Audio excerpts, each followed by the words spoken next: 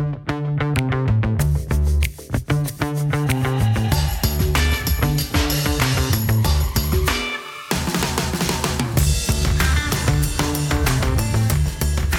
back to the Cycle Tips Podcast, everybody. Our tour dailies. It is Sunday,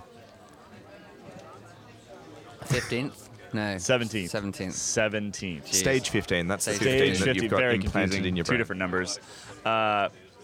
We're in Carcassonne. We're just down the way from our lovely little Airbnb, and we've got some spritzes, and I'm doing Ian's job tonight of setting the scene. So, Ian, what's going on here? So we're in a narrow kind of pedestrianised street. There's a lot of people around us having a nice meal, and then we just rolled in and plonked ourselves down in the middle of it. And I think I would say that we've ruined a lot of people's day. If I was them, I would be upset. I with would. us. I'm upset at us. I don't know. I feel like we're remaining somewhat quiet.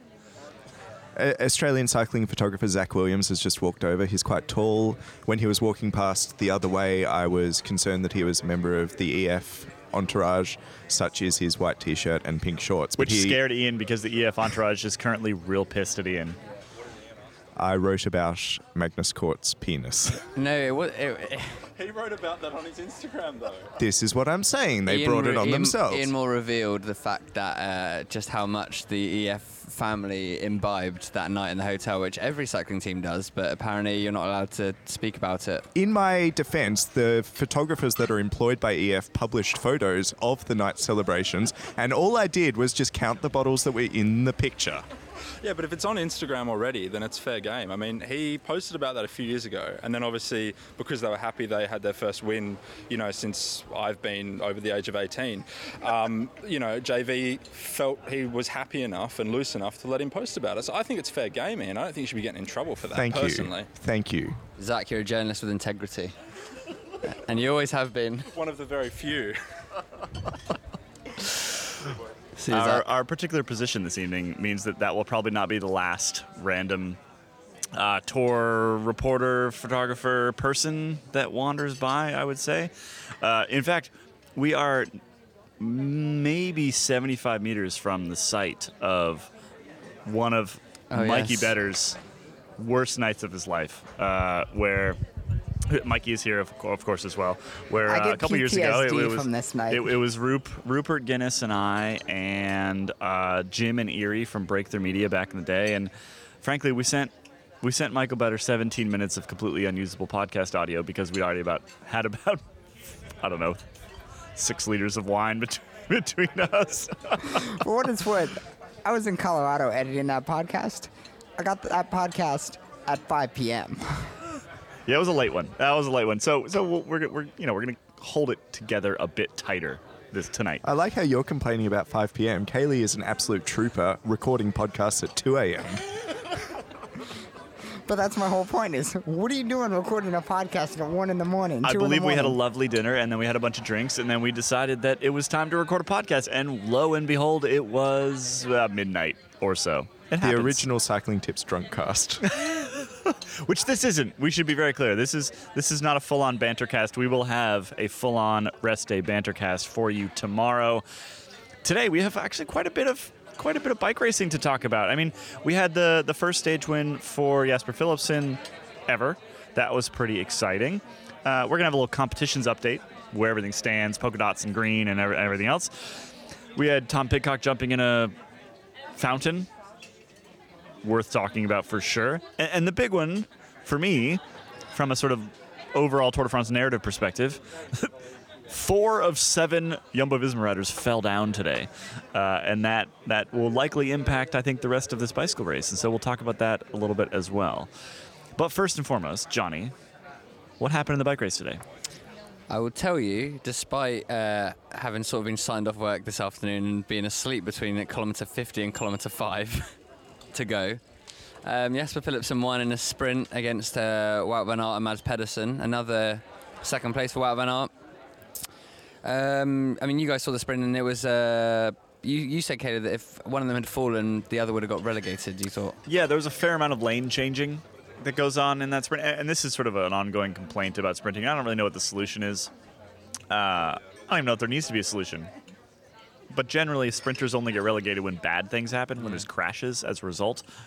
But there was a swing to the right from both Mats Pedersen and Jasper Philipsen of many meters in the final, and nobody gets dinged because everybody stayed upright. The bigger thing for me actually was Wout van Aert went for it once again. He finished in, was it second or third? Second. Yeah. So great. Okay, he gets more green jersey points. He's pretty much got that thing wrapped up anyway. What's he doing up there? Because three of his teammates, because he also fell down. 3 of his teammates fell down today. They're down to 6 guys. They're going to be very hamstrung when we get to the high mountains, where basically Sepp Kuss is the only remaining real helper.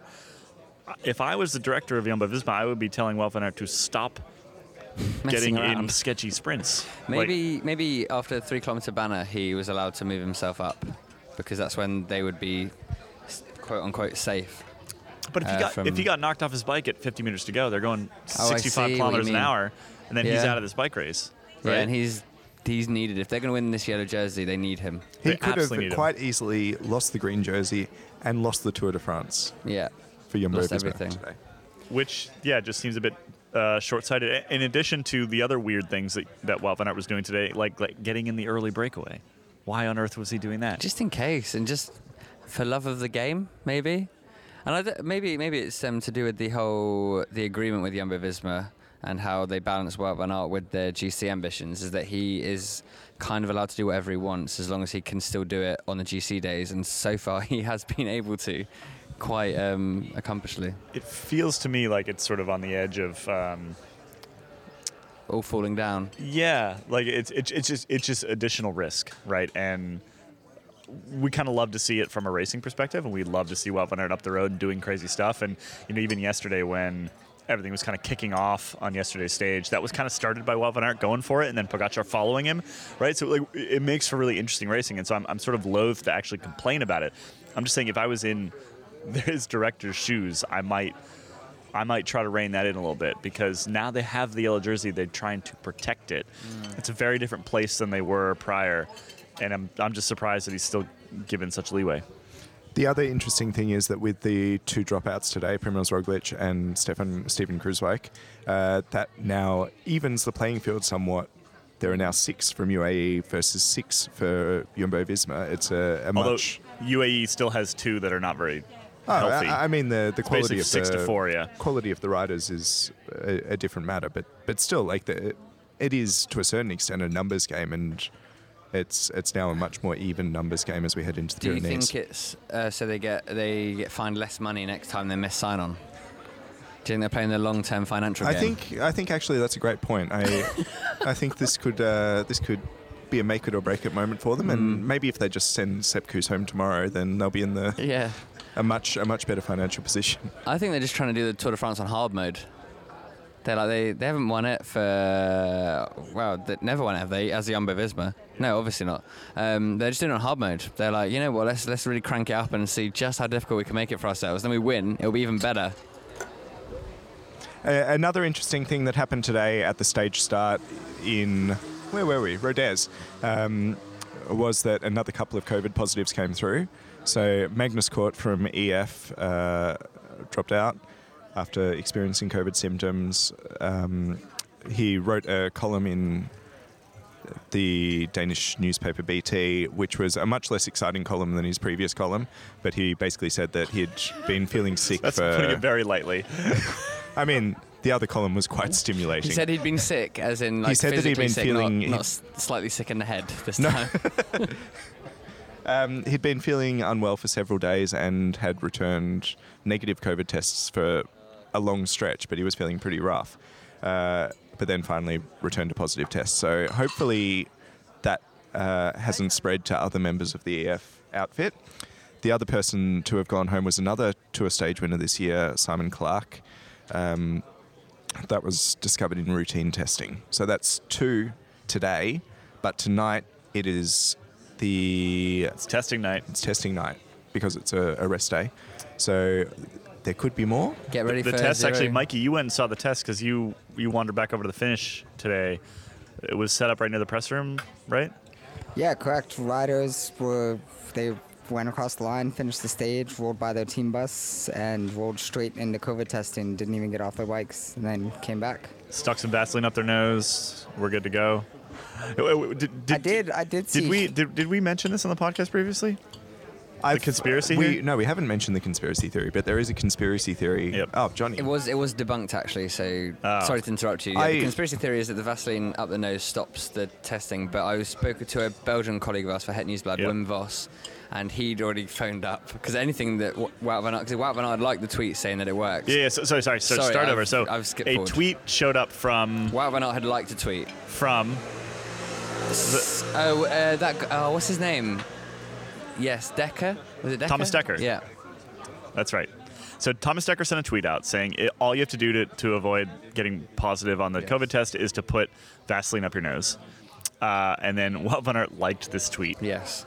Sending Belgian Probably media not the best into idea. meltdown. Yeah. And so Wim Vos of Het Nieuwsblad, good guy, good journalist, he must have rang round all of the virologists. You have what's the proper word for them, Ian? You were telling me the other day. What are they called? Epidemiologists? Yes, thank you. It's too many syllables for me. So when I turned around to ask him about it, he was like, "Oh no, I've already checked. Doesn't actually work." But who knows what they're doing this time? Will we get any positive tests tomorrow? Well, that was the weird thing last time is that we got 0, and everyone was very confused by it, which is why anytime there is sort of an unexplained thing like that, you end up with conspiracy theories, like everybody's stuck Vaseline up their nose. I will say, the last testing, we were at the buses. We were next to the testing. I didn't see a single person stick Vaseline up their nose. It's not your normal pocket companion at the Tour de France. No. Because if you're going straight from the finish line, I think for most people you're unlikely to have a little pot of Vaseline. you get those little travel ones though. Maybe that's You it. know, the airport friendly ones. It feels unlikely to me. It feels unlikely. And given the fact that it was also debunked by actual medical people, I think we can probably put that one to bed. But we did think it was funny. It's fun and to also, talk about. And also, Yeah.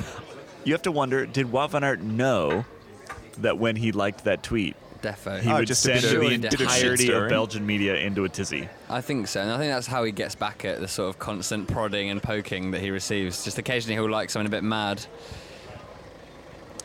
It's a reminder that people have personalities, really, in the Tour de France. Like they're not just peddling Indeed. robots. They have interests like shit stirring Belgian media, and There are worse hobbies to have.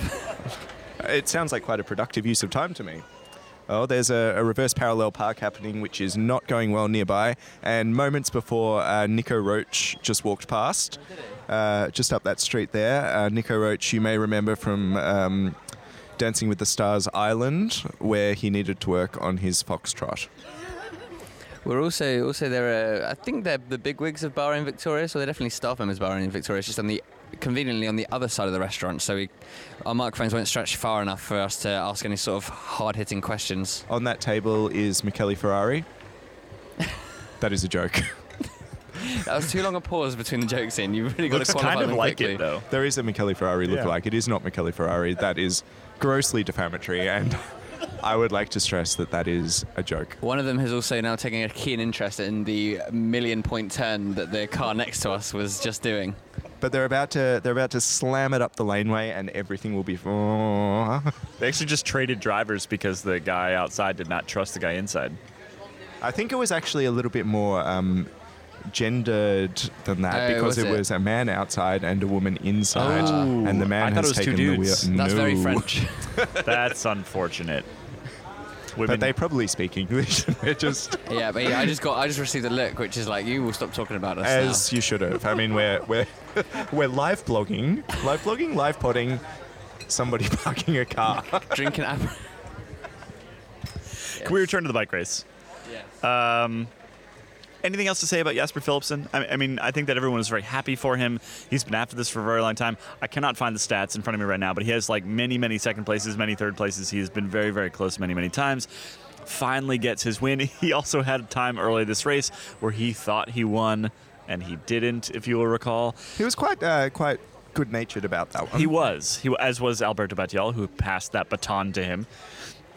Good to see him finally win. And we also saw Tadej Pogacar, who's an old friend, an old UAE friend, come up and give him a hug and douse him with water afterward. Perrier, I believe. It was Yes. a green bottle of something fizzy. The other addition that I would make is that Jesper Philipsen, there was an iconic picture from the Champs-Élysées stage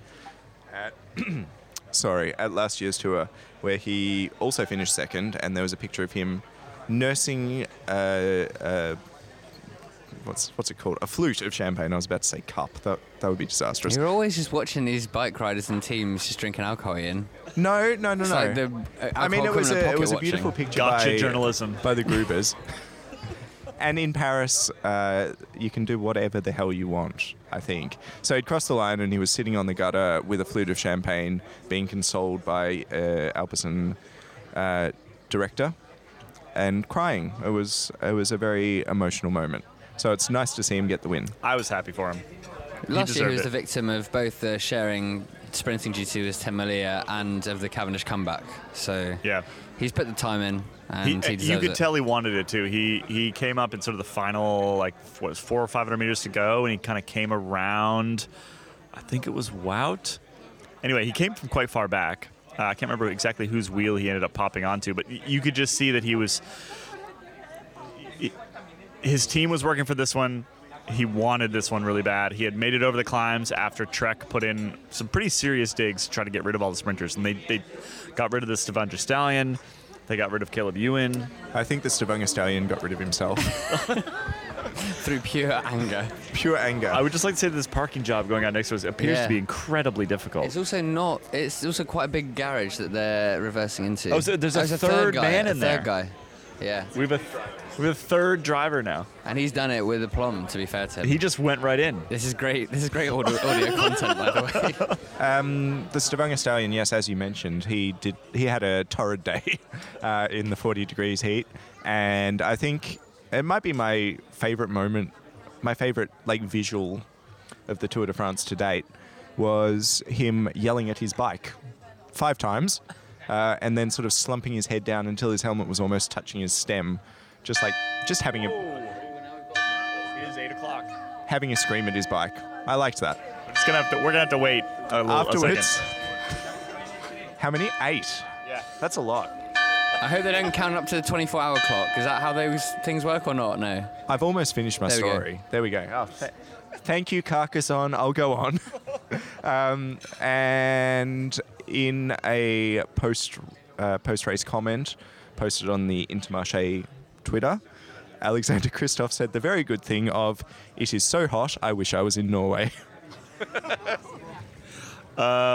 We have podcast royalty coming down the street right now.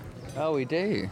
Daniel Freebos. Should we grab a quick word? He doesn't want to. No, he doesn't want to. He's going to run away. He's running away. He's really running away. I don't blame him. No. That was Daniel Freeb. If you still he's ask staying for- in the Hotel du Pont View, and 3 he stars. made eye contact.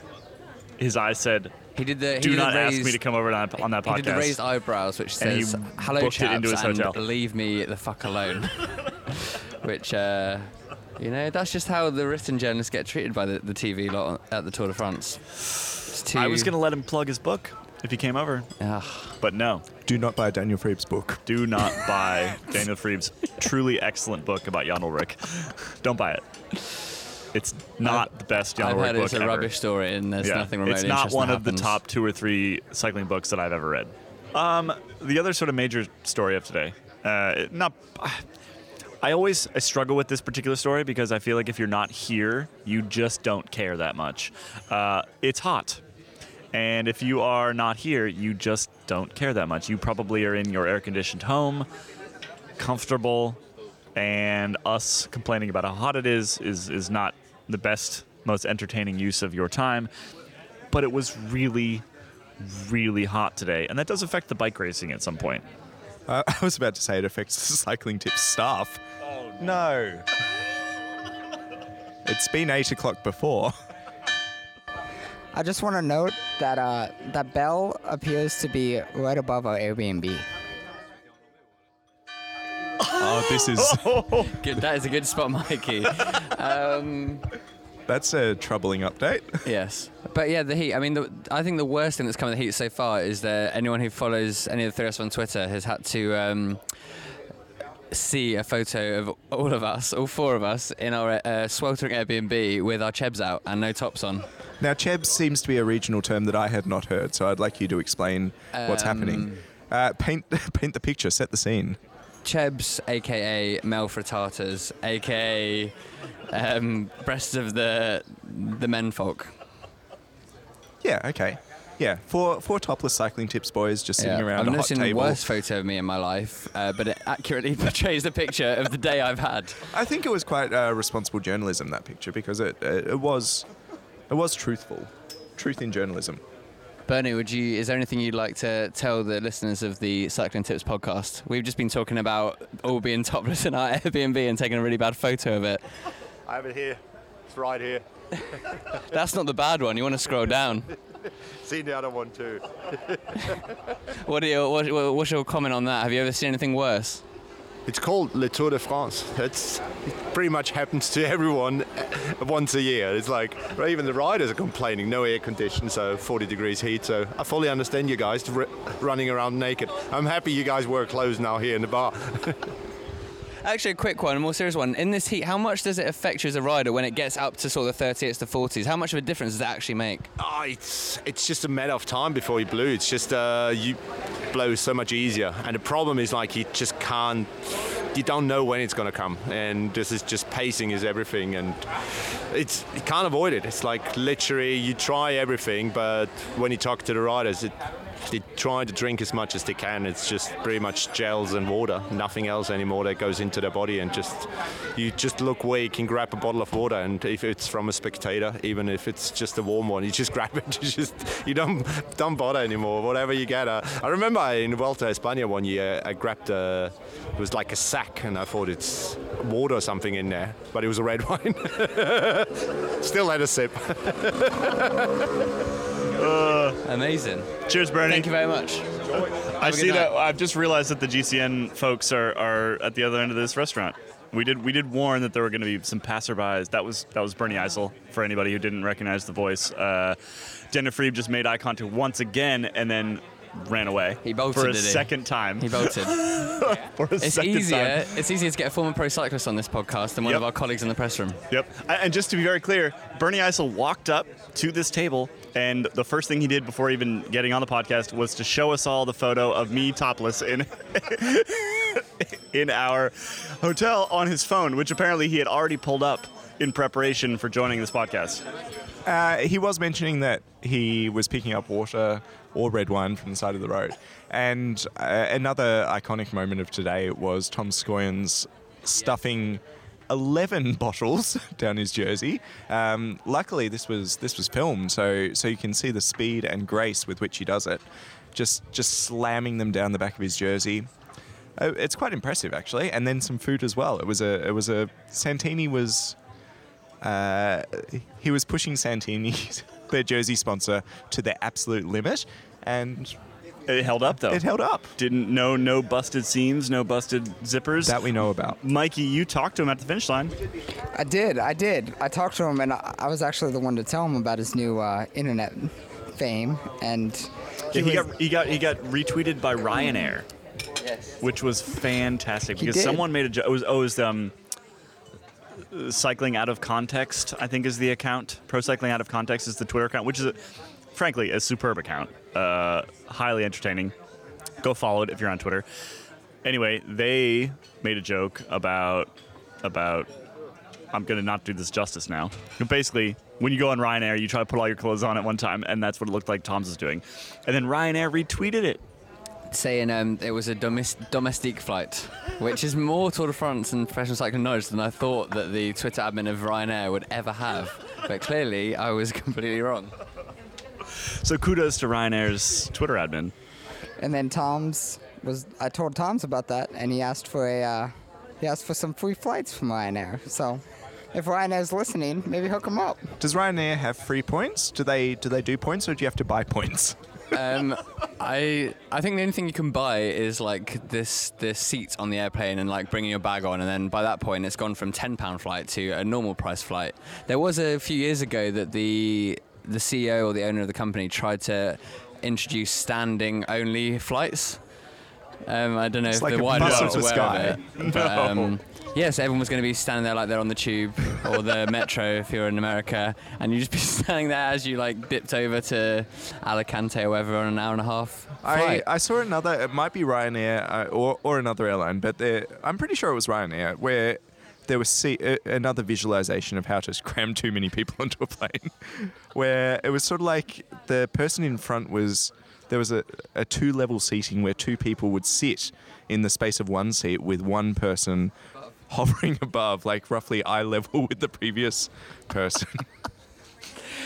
There's Ryanair and EasyJet often compete for being the worst airline. Often in this is a slight tangent, but often in January when you're flying to Alicante for the pre-season press conferences, you'll be with a lot of British holidaymakers who have their second homes, place in the sun, and often you have to stop fights breaking out on board those flights because the atmosphere is just so sort of toxic and British.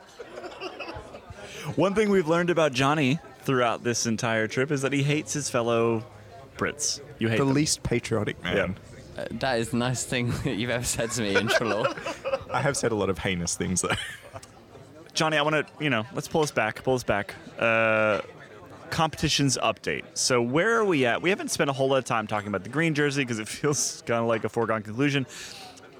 The polka dots, where are we at with these various jerseys right now? We all know the state of the GC and that Tadej Pogacar is in the white jersey, and he will probably win that. He's got 6.5 minutes on Tom Pidcock.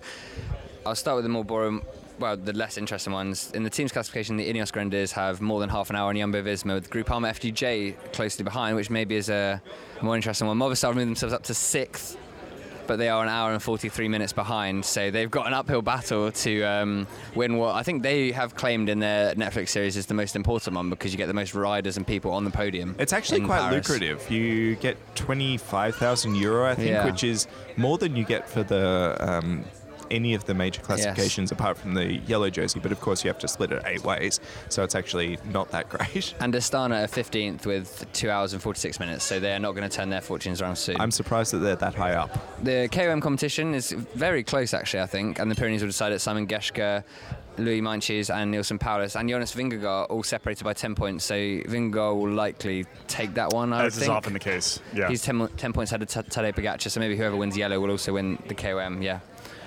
We just Then- got recognized by a definitely English person. But okay. there was no bellow of recognition. There was no oi oi geezer. There was no boy howdy. Yeah, So it if doesn't there's no count. boy howdy, did you even know who we were? There was certainly no g'day mate. And then the most interesting one, the one that I've been Sorry. building up to, I know it's boring, right? The points competition. And the reason it's interesting is because we saw Tadej Pogacar, was he sprinting for the intermediate sprint today? He was. And Weirdly. it turns out that he is second in the green jersey competition, trailing, yes, Joshua Robinson, trailing 200 points behind Wout van Aert, but he is 6 points ahead of Jasper Philipsen. So currently, unless Jasper Philipsen maybe wins that stage 19 or stage 21, then if Wout van Aert falls off or can't finish or gets COVID, Tadej Pogacar could win the green jersey. Yeah, but also the way Tadej Pogacar has been racing, would you be that surprised to see him just pop up in a sprint like late next week? Stage 19, just for a bit of No, vengeance. he's going to win on the Champs.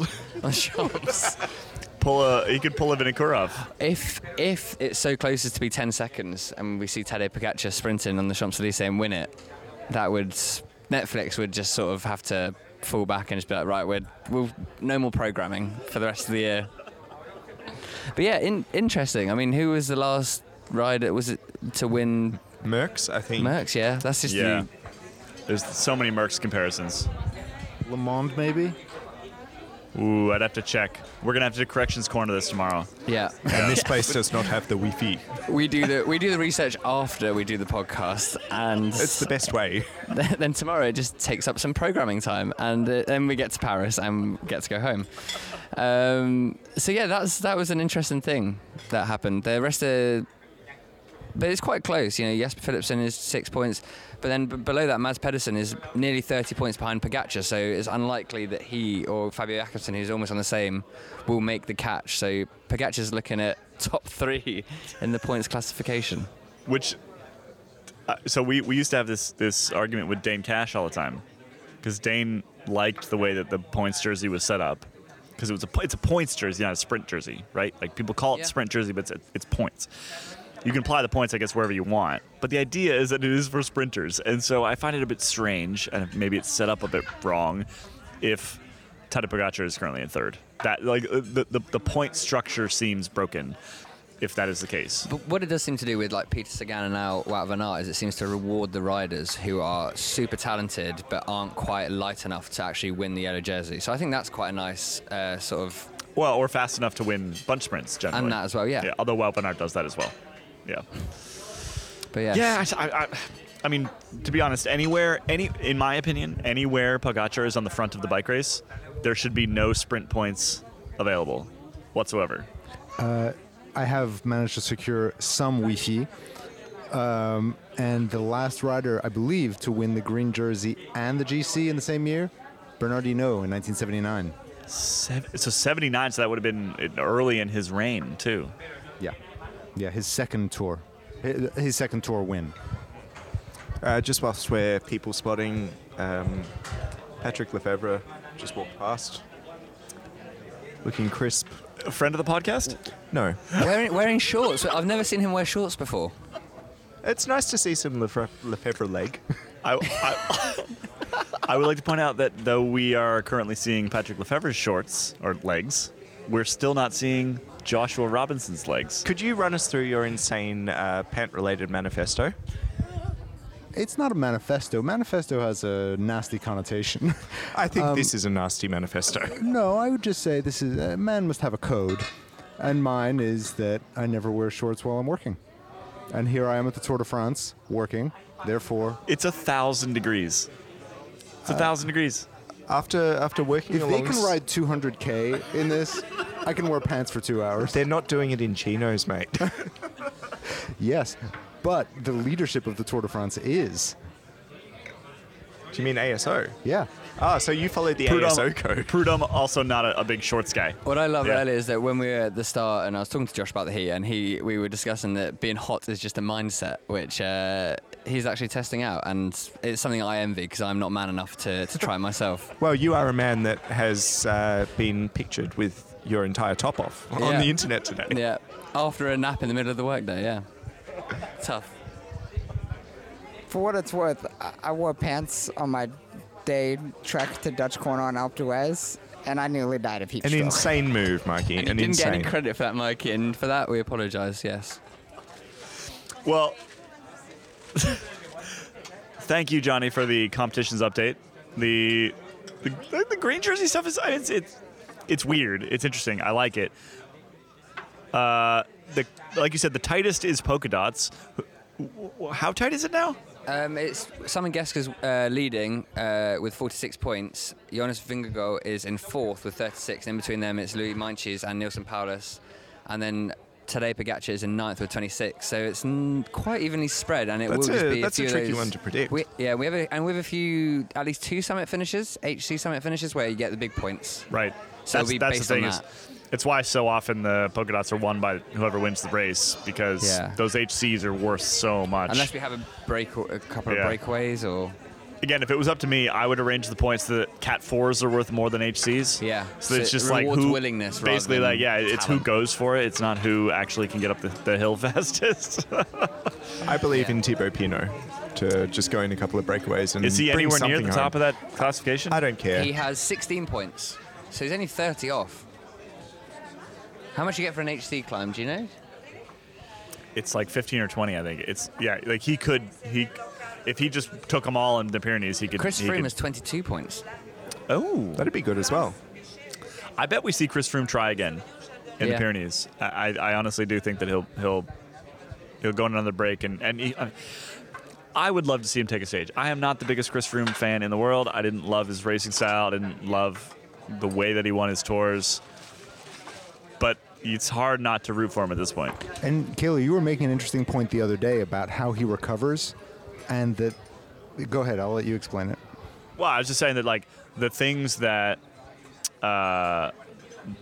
basically the injuries that he sustained should have no effect on things like his recovery, which is more, it's more like a cellular level, right? Like, it's stuff that does not really, it's not affected by your bone structure. And so in theory, if he can still recover like he once was, then he should be getting better and better and better relative to the rest of the peloton as we go through this Tour de France. Now, there are some other pretty key factors in that, like if his sort of threshold power is lower than it used to be because of the injuries, he's working harder than he used to. Like, part of the reason why the best bike racers in the world recover so well is because they're actually just not working as hard relative to everybody else the entire time. So there's some other bits like that, but I think that in theory, Froome should get better and better as this tour goes on. And yeah, I think we can see him do something special in the last week, which would be, like I said, would be great. Do you want a Mayo Sablé update? I do. That's the final classification that we need to chat Chris about. Froome sits 5th, technically. Moved up 4 places today. But in the lead... Wait, he moved up 4 places today? Moved up 4 places on the GC, he's 29th overall. Hour, 5 minutes, 34 seconds down. I think I'm back and forth about whether I understand how this thing works, because when I was a big Danny Martinez believer, I was roasted mercilessly on the Velo Club Slack channel for being a bit of a thicko, which I'm not ruling out. I think that that's possible or indeed likely. But how did Chris Froome make time up on the yellow jersey? It's just relative to the other people ahead of him. I don't think he made time up necessarily. I think he's just moved up 4 places because other riders have fallen down the So Danny Martinez could do that. Well, he could move up, but his time would still get Danny further Martinez, away. to stress, will not do that at this point. We have seen him do some terrible things in this bike race in the time He is since I getting last... better. He did make the breakaway the other day. Yeah, but finished off the back of it. He's now But 1 hour 19 minutes down. So If you stay the same relative to the yellow jersey and people in front of you get worse, then you could get closer to the Mayo Sablé walk without dropping But you can move Pogačar. up positions by other riders just plummeting and So having a bad day. okay, this is good. I feel marginally less stupid now. Okay. So where are we at? So where we're at in 25th with a time of 1 hour and 5 seconds, just sneaking in. Wow. Is UAE That's a Team tight- Emirates and America's Brandon McNulty. Congrats, Brandon.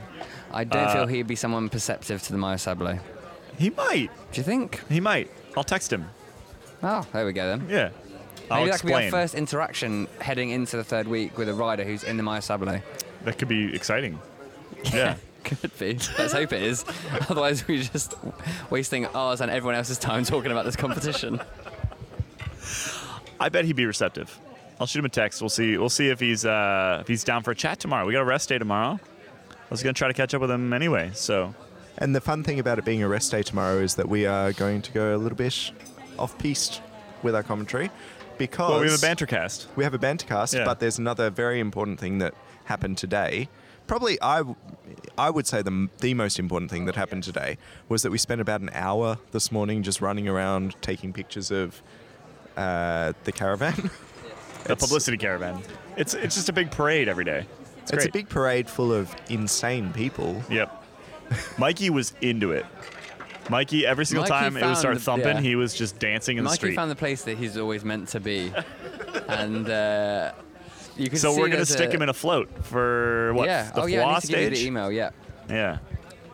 Mikey, would you like to talk about what you saw the caravan? No, he's shaking his head. He's going to save it for the true experience. Yeah, so we'll chat more about the caravan tomorrow. We're gonna bring you not inside, but very close to, next to the caravan tomorrow in tomorrow's episode. We made some friends. We made some in friends. the caravan, and we watched other people make closer friends with each other. And I got hit in the face with a keychain and some other great stuff. Mikey, I think, has an Achilles heel injury after an Asterix magazine went into it. Mikey also, for the first time in Tour de France, was remiss that he doesn't speak French. Hey, my hair got complimented. It did. It did. The ladies of the caravan are Mikey fans. For those who don't know, my hair is purple and green. Anyway, you have that to look forward to tomorrow. After a rest day in Carcassonne, the Tour de France continues on Tuesday with stage 16 to Foix in the Pyrenees. So, courtesy of geotdf.com, some really old history for now. It involves dinosaurs, and since I am a big Jurassic Park fan, this is right up my alley. The precursors of what we now call the Pyrenees already started to form at the end of the era of the dinosaurs, so at the end of the Cretaceous, 60, 70 million years ago. The sea level was a lot higher than today because there was no ice on the poles, and as a result, much of Europe was covered in shallow tropical seas. The islands that rose up from these seas became the territory of plenty of dinosaurs. And when the Pyrenees started to be pushed up, rivers dumped thick packages of sandy and muddy sediments, and sometimes a dinosaur bone or even an entire skeleton became covered by these sediments.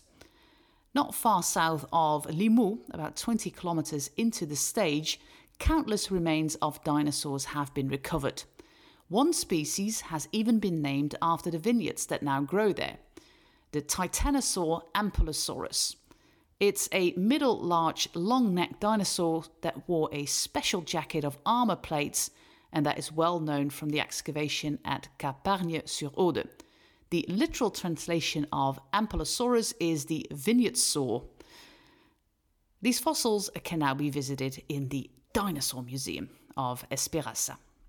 Finally, don't miss the magnificent helicopter shots this Tuesday of the Montségur Castle. It was one of the last strongholds of the Cathars. Who were there again? Well, the Cathars. In church history, in addition to the official teachings of the church, alternative views regularly emerged, sometimes in detail, sometimes with more important differences. In the course of the 12th century, the followers of such an alternative teaching grew into larger communities, especially in the southwest of France. And there they received protection from regional rulers for several reasons, and sometimes these rulers also converted to the religions themselves, and later this movement became known as Catharism. At the beginning of the 13th century, the Pope wanted to put an end to this heretical teaching and called for a crusade. After two of these bloody campaigns led by the French king against the Cathars and their protectors, the adherents of this religion had been pushed back all the way to the edge of the rugged Pyrenees. One of the most important places where the Cathars had retreated was Montségur. They had a rich and large settlement there, where there was plenty of living and trading. In total, the almost impregnable fortress was besieged 4 times, starting in 1212, but it was only in 1243 that a siege turned out to be successful. It was at Christmas, and a group of about 6,000 besiegers climbed up and seized a watchtower that stood on the hill at the far end of the plateau. And there they were finally able to install their trebuchet, which then started launching stone bullets towards the fortifications of the village. About a month later, holes appeared in the defences and the inhabitants could do little more than surrender. It was on March the 1st in 1244 that the leader of the defending troops, Pierre-Roger de Mirepoix, negotiated with the attackers and negotiated that the lives of the soldiers and non-Cathars should be spared. And this also applied to the Cathars who would give up their faith. The Cathars who did not would have 2 weeks to prepare for their death. On March the 16th, a funeral pyre was erected on which 220 Cathars were put to death. The fortifications and the entire village were razed to the ground, ending a once thriving community.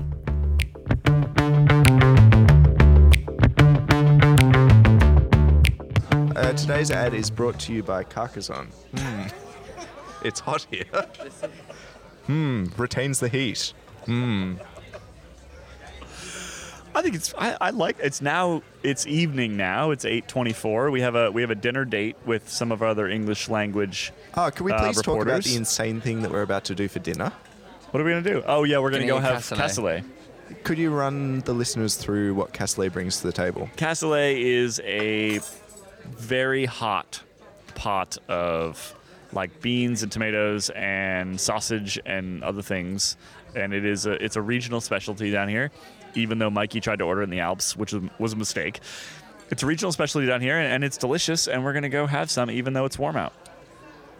But how do you reconcile the fact that it is the hottest day that we have experienced this year with the fact that you're about to eat molten duck? I feel like not enough is being made about how slow cooked this casserole dish is. Yes. It just sits on a flame for a very long time until the meat basically falls apart. It's mostly pork and white beans, which are essential to this recipe.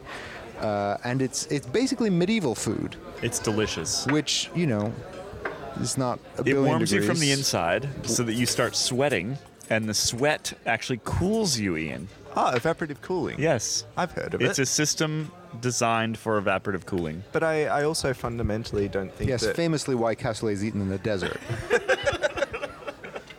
I think that fundamentally I disagree with pushing something that is 100 degrees into a body that is 38 degrees in temperature that is 41 degrees. Well, unfortunately for you, this is not optional, and we have to go meet up with our colleagues now. So, thank you to everybody for joining us for the first 2 weeks of the Tour de France. We've got 1 week left. We've got a banter cast tomorrow. We've got a whole list of things we want to talk about that are vaguely bike racing related. So we'll be back. We'll be back tomorrow with another episode of the Tour Daily from the Cycling Tips podcast. Bye-bye.